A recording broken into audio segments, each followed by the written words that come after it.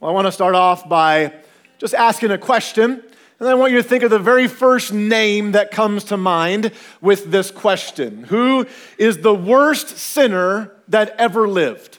Worst sinner that ever lived. If you're sitting with them, please do not look at them. That would be awkward, okay? And some of us might have thought of someone personal in our lives, but for most of us, we probably thought of someone in history or even a specific person from present day. Maybe you thought of a name like, I don't know, just spitballing here, Tom Brady. Just throwing names out there, just throwing them out there. Hey, if you're new here, my name is Jeff Manis. I am the lead pastor here. I know that no one thought of Tom Brady when it came to that question, but I do need to apologize for something. I have failed you as your pastor because it has been a full 3 months, and I have not paused to celebrate the fact that New England lost the Super Bowl. Yes.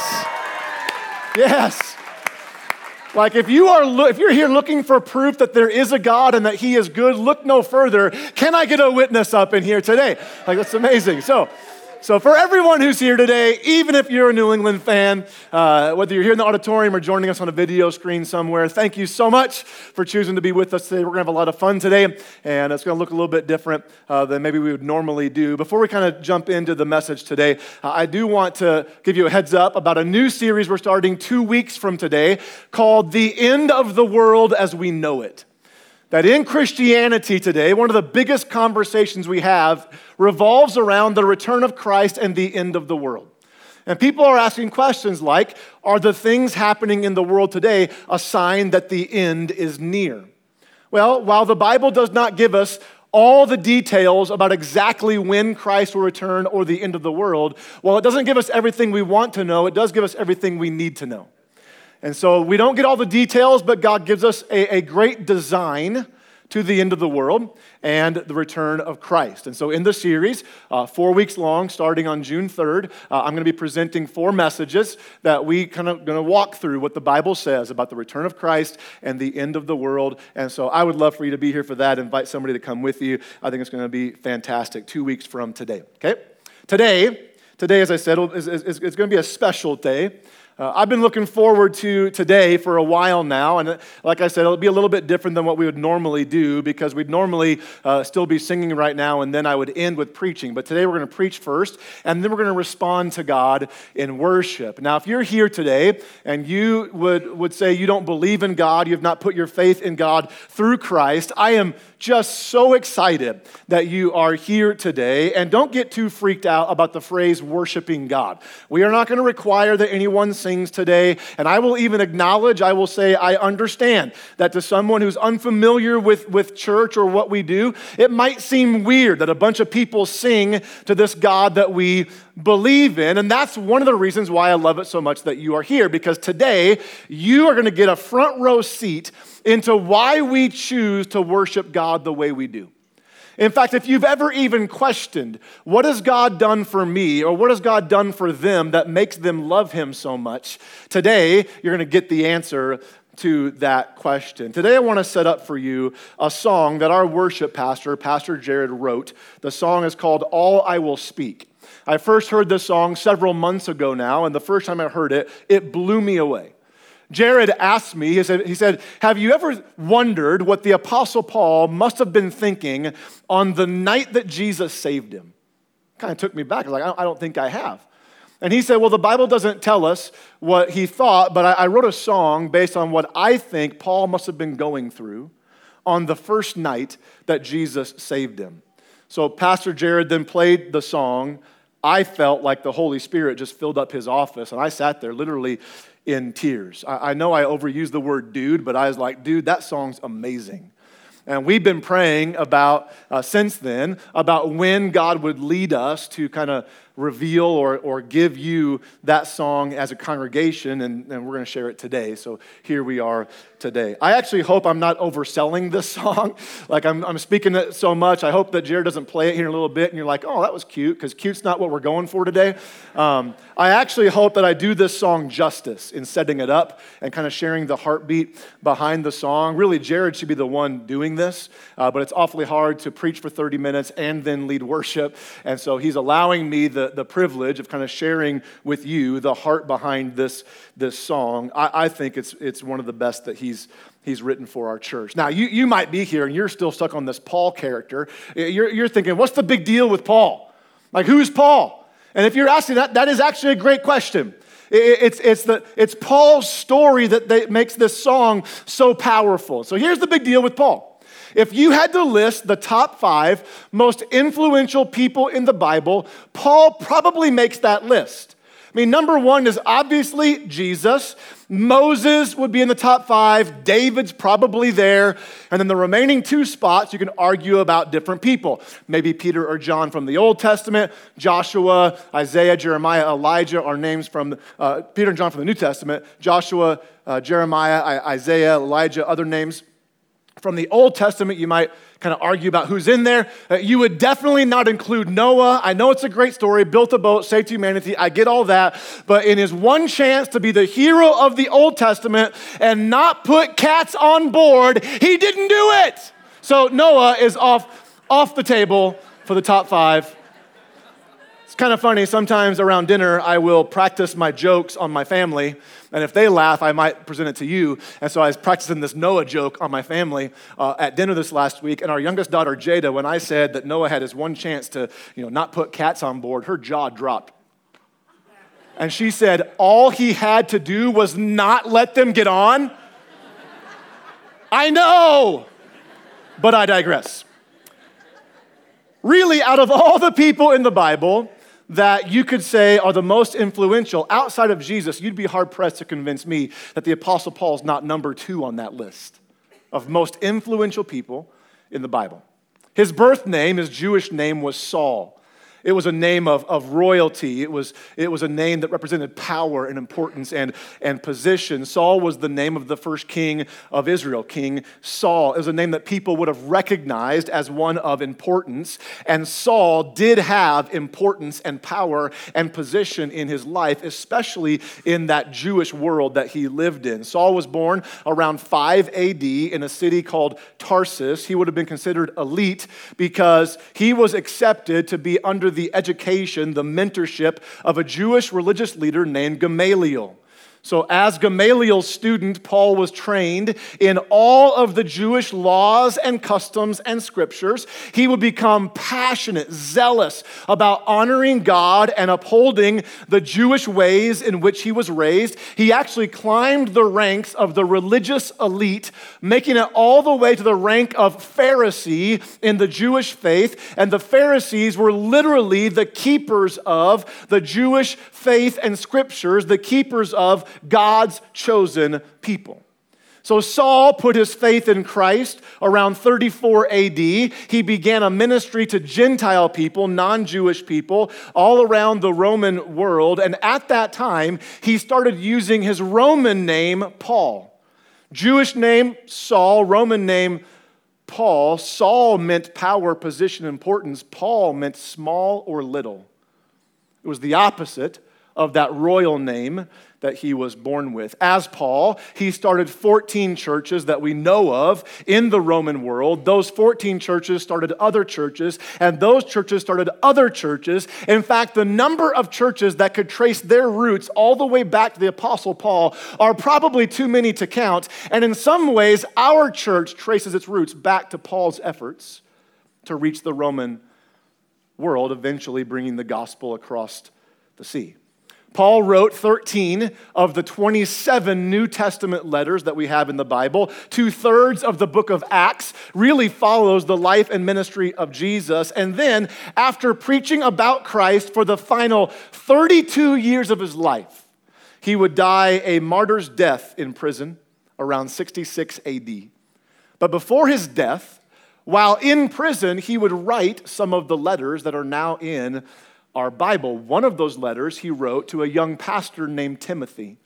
Timothy was a pastor that really was a protege of Paul's. You might call him a son of Paul in the faith, because Timothy came to faith under the ministry of Saul, who we know of as Paul. And that letter is found in 1 Timothy in the New Testament portion of the Bible. It's part of our main scripture for today. So if you got your Bibles with you and you want to follow along, turn to 1 Timothy 1, 12 through 17, and then we'll also be in Acts chapter 9, verses 1 through 15. So 1 Timothy 1, Acts 9, we're going to be jumping back and forth between these two passages. So if you want to follow along on the screens, you can do that. And if you don't own a Bible, we'll give you one for free. We'd love to give you a Bible today that you can read the Word on your own. So after recounting now the incredible, inspirational testimony, life, ministry, impact of Paul, we might be surprised as to what he wrote in 1 Timothy. Now, here's my challenge to those of us who are believers in the room and already know what's coming, okay? I think sometimes in our Christian faith, we get so used to the stories of Scripture that they lose their power. They lose their freshness, their perspective. So I want us, my prayer today is that we would see the story of Paul maybe in a fresh way. So here's what Paul said, 1 Timothy 1, we're going to jump to the middle of this passage, verse 15. He writes this to Timothy. This is a trustworthy saying, and everyone should accept it. Christ Jesus came into the world to save sinners. Amen? Amen. And then he said this, and I am the what? Worst. I'm the worst of them all. What? Like the worst, like Paul, you are the worst of all sinners. After everything we just talked about in Paul's life, all that he accomplished, how could he even say that? Well, as many of you already know where I'm going with this, Paul was not always an apostle. We call him that, but he was not always an apostle. He was not always a man of faith in Christ. He definitely was not always a messenger for Christ. In fact, quite the opposite. That before Paul became an evangelist for Jesus, it was his life mission to exterminate Christians for believing in Jesus. That before he was a messenger, he was a murderer. Paul actually thought Jesus was opposed to the way of God that he had been raised in as a Jewish man, as a Pharisee. And remember, it was the Pharisees that led to Christ's crucifixion. The Pharisees hated Jesus. That was Paul.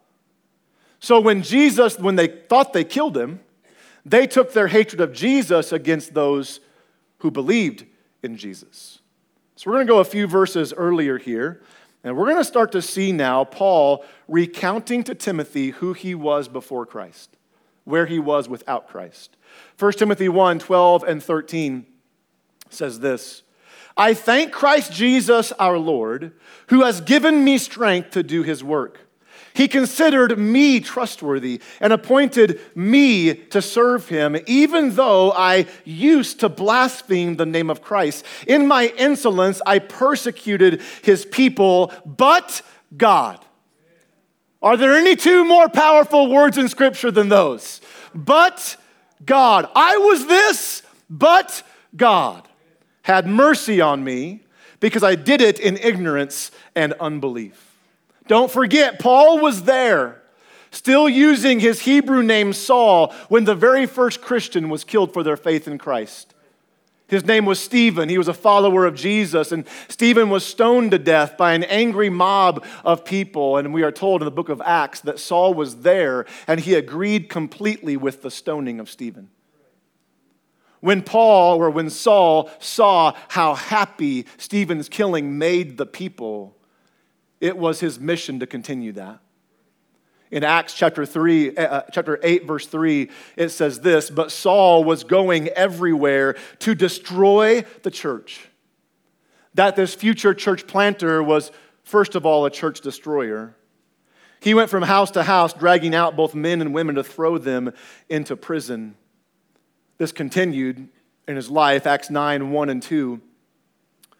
Meanwhile, Saul was uttering threats with every breath and was eager to kill the Lord's followers. That phrase, with every breath, it literally means what you think. It was his life mission to wipe out Christianity from the face of the earth. Everything in him that was what he was about. So he went to the high priest. He requested letters addressed to the synagogues in Damascus, asking for their cooperation in the arrest of any followers of the way he found there. He wanted to bring them, both men and women, back to Jerusalem in chains, most likely with a plan to execute them for their faith. So this is what we just read, is what Paul is recounting in his letter to Timothy. Here he was after 32 years of serving Christ, writing 2/3 of the New Testament from his prison cell, accomplishing more in his faith than we could possibly imagine. After all of that, Paul never forgot who he was before Christ. He never forgot where he was without Christ. That even in his final days on the earth, he was recounting the first days of his faith. I love this parallel here between 1 Timothy and Acts 9.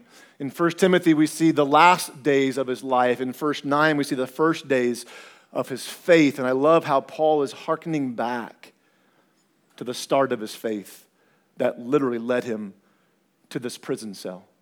Verse 14, 1 Timothy 1, Paul says this, "Oh, how generous and gracious our Lord was. He filled me with the faith and love that come from Christ Jesus." And the very next verse is what we started with, where Paul says, "And Christ Jesus came into the world to save sinners, and I am the worst of them all." That God was so generous to save me, the worst of sinners. So how did God save Paul?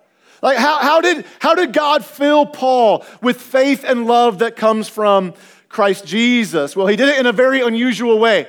I don't think God does this as often as he did maybe back then, but here's what happened in Acts chapter 9. So now going back to how this happened, verses 3 through 5. As he, Saul, was approaching Damascus on this mission to arrest Christians, a light from heaven suddenly shone down around him. He fell to the ground and heard a voice saying to him, "Saul, Saul, why are you persecuting me?" I think sometimes we read scripture when God speaks and we think or assume that God speaks in an angry voice. "Saul, why are you doing this?" I don't know, but I just think maybe Jesus spoke with a voice of grace. "Saul, Saul, why are you persecuting me?" Saul says, "Who are you, Lord?" And the voice replied, "I am Jesus, the one you are persecuting." I mean, can we even imagine what this was like? Here is this guy, Jesus, that you believed was a fake and a phony. This guy whose followers you arrested and chained and tortured and imprisoned and killed. This guy that your group, the Pharisees, thought you killed a few months earlier. You heard reports he rose from the dead, but you thought that it was all just made up by his followers. And now this Jesus is speaking to you on the road to Damascus. And when you ask, "Who are you?" he didn't say, "I am Jesus, the leader of the ones you are persecuting." He said, "I am Jesus, the one you are persecuting."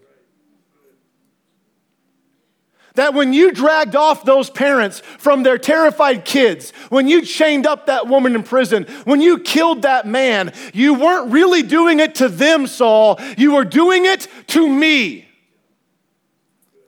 Do you see why Paul was able to say, "I'm the worst of them all"? Paul never forgot who he was before Christ. He never forgot where he was without Christ. "I am the worst of them all," he said. So going back now to 1 Timothy 1, 16 and 17, he says this, "I'm the worst of them all," here it is, but God had mercy on me, so that Christ could use me as a prime example of his great patience with even the worst sinners. Then others will realize that they too, that's us, that we can believe in him and receive eternal life. All honor and glory to God forever and ever. He is the eternal King, the unseen one who never dies. He alone is God. Amen. Drop the mic, Paul said. In his final days on the earth, he was recounting the first days of his faith. While on his way to kill Christians, Jesus would choose him to become one. To be the one to go from murderer to messenger about the wonderful, matchless grace of Jesus. So how did it all unfold? Well, Acts 9, going back again, have to believe Paul was thinking of this when he wrote Timothy. Acts 9, verse 6, Jesus said to Saul, "Now get up and go into the city and you'll be told what you must do." Verse 8, Saul picked himself up off the ground, but when he opened his eyes, he was blind, so his companions led him by the hand to Damascus. In his pocket was a letter saying he had permission to arrest all followers of Jesus. On his way to Damascus, where he wanted to martyr people for their faith in Jesus, he would make Jesus the Lord of his life. 2 verses we're skipping just for time's sake, but Jesus calls another believer, Ananias, to go find Saul in Damascus. Here's what it says, verse 11. The Lord said to Ananias, "Go over to Straight Street around the corner." Did you get it? Go over to Straight Street. You'll get it after lunch. To the house of Judas. When you get there, ask for a man from Tarsus named Saul. Look at this. He is praying to me right now. We're going to come back to that. I have shown him a vision of a man named Ananias coming in and laying hands on him so he can see again. "But Lord," exclaimed Ananias, "I've heard many people talk about the terrible things this man has done to the believers in Jerusalem. He is authorized by the leading priest to arrest everyone who calls upon your name." So Ananias is saying, "You want me to talk to that guy?" But the Lord said, "Go. For Saul is my chosen instrument to take my message to the Gentiles and to kings, as well as to the people of Israel, and quite literally all the way to Cheyenne, Wyoming on May 20th, 2018.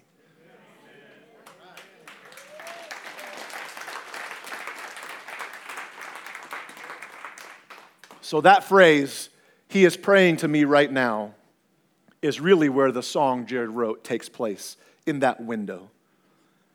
After 32 years of serving Jesus, Paul never forgot who he was before Jesus. Never forgot where he was without Jesus. That in that prison cell, during the last days of his life, was he perhaps remembering his prayer to God from the first days of his faith? I think he was. I don't know. The truth still remains. As he sat there, blinded by the man that he had been persecuting, now he was praying to him. What happened? Did the faces of the people he killed flash through his mind? Did the cries of terrified children as he dragged their parents away ring in his ears? Did it ever hit him that I arrested people thinking they were the criminal, but the criminal was actually me? Was he embarrassed? Ashamed? Did he perhaps feel like, here I am, a broken sinner? Why would God want me? Have you ever felt that way before? I have. Why would God choose me? I think it's good sometimes, like today, for us to be reminded of who we were before Christ, where we'd be without Christ. The danger in not remembering who we were is we can start to look at other people as if we are now better. But for those of us who put our faith in Jesus, we are not better than anyone else. We have just believed. And because we believe, we belong to Christ. And when we belong to Christ, we start to become the person he sees we can be. That Paul never forgot who he was before Christ, but his faith was firmly rooted in who he was in Christ. So it's good to remember. It gives us a healthy sense of how desperately lost we are without him. But there is a danger in remembering as well. I think for a lot of Christian people, we end up staying stuck in our faith. We stay stuck at the point of forgiveness. We have enough faith to be forgiven. But then we stay there because we think, God can't do anything with me. You don't know what I've done. And we never advance in our faith because we are ashamed of our past. What if Paul would have stayed in the room, ashamed of his past? If anybody could be ashamed, it's Paul. But no, he was now a murderer turned messenger. He knew there was work still to be done. And so for the unbeliever in the room, Paul is the ultimate example of God's power to save the worst of sinners. And I know there's some people probably in our midst that you don't believe in God yet because you think God can't forgive you for what you've done. So here's what I want to remind you of today. Here's what I want you to hear today. Here's what I think Paul would say to you today. That if Jesus could save Paul, then Jesus can save all. That no matter who you are, and no matter what you've done, and no matter what you have believed, Jesus, God in the flesh, came as one of us. He modeled life for us. He died because of us. He rose victorious so that any one of us could put our faith in him, be forgiven of our sins, given a new life today, and eternal life forever in heaven with him. It was the message for Paul, and it is the message for all. Salvation through Jesus Christ. Some of you, this is your Damascus Road moment right now. Like Jesus is speaking to you and you are saying, "Who are you, Lord?" And he's saying, "I am Jesus, the one that you have rejected, but I'm choosing you today to believe in me." Choice is just yours. The work's been done. The choice is yours. So what was Paul feeling? I don't know. The first night of his faith. I want you to bow your heads and close your eyes if you just do that, please. And as best you can, I want you to try putting yourself into Paul's shoes. Just try right now, as best you can, putting yourself into Paul's shoes that night. Literally on the way to murder Christians. And Jesus saves you. It's really not that hard for us to do. I mean, most of us probably have not murdered Christians. I mean, we are a rough bunch, but I don't think we're that rough. But we've all sinned.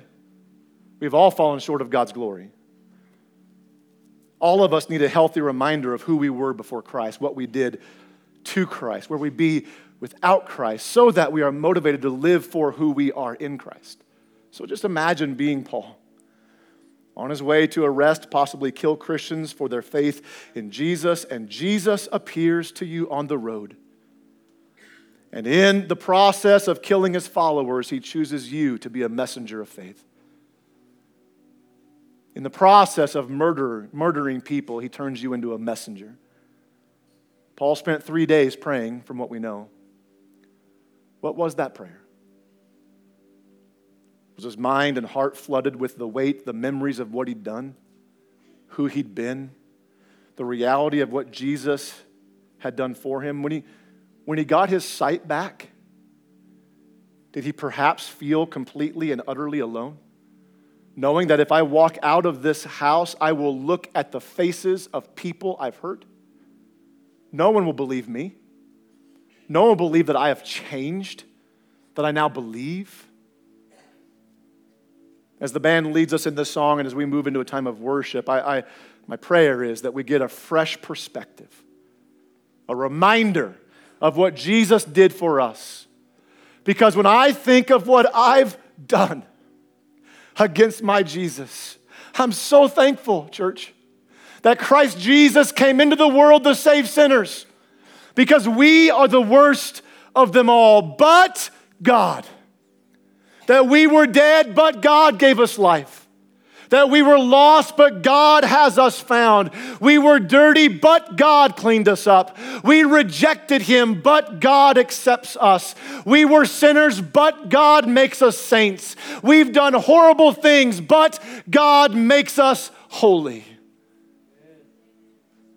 So God, right now, in the name of Jesus, would you please fill up this place with your Holy Spirit? God, would you descend upon us to hear perhaps from you, why are you rejecting me? Or to hear perhaps from you, you're already saved, you're clean, you're forgiven, so go and be a messenger on my behalf. God, would you remind us today of the wonderful, matchless, powerful grace of our Jesus. Thank you, God, for being so merciful to us, but God. In Jesus' name, amen. If you want to stand, if you want to kneel, if you want to sing, I would just encourage you to respond to this song, All I Will Speak, however God leads you.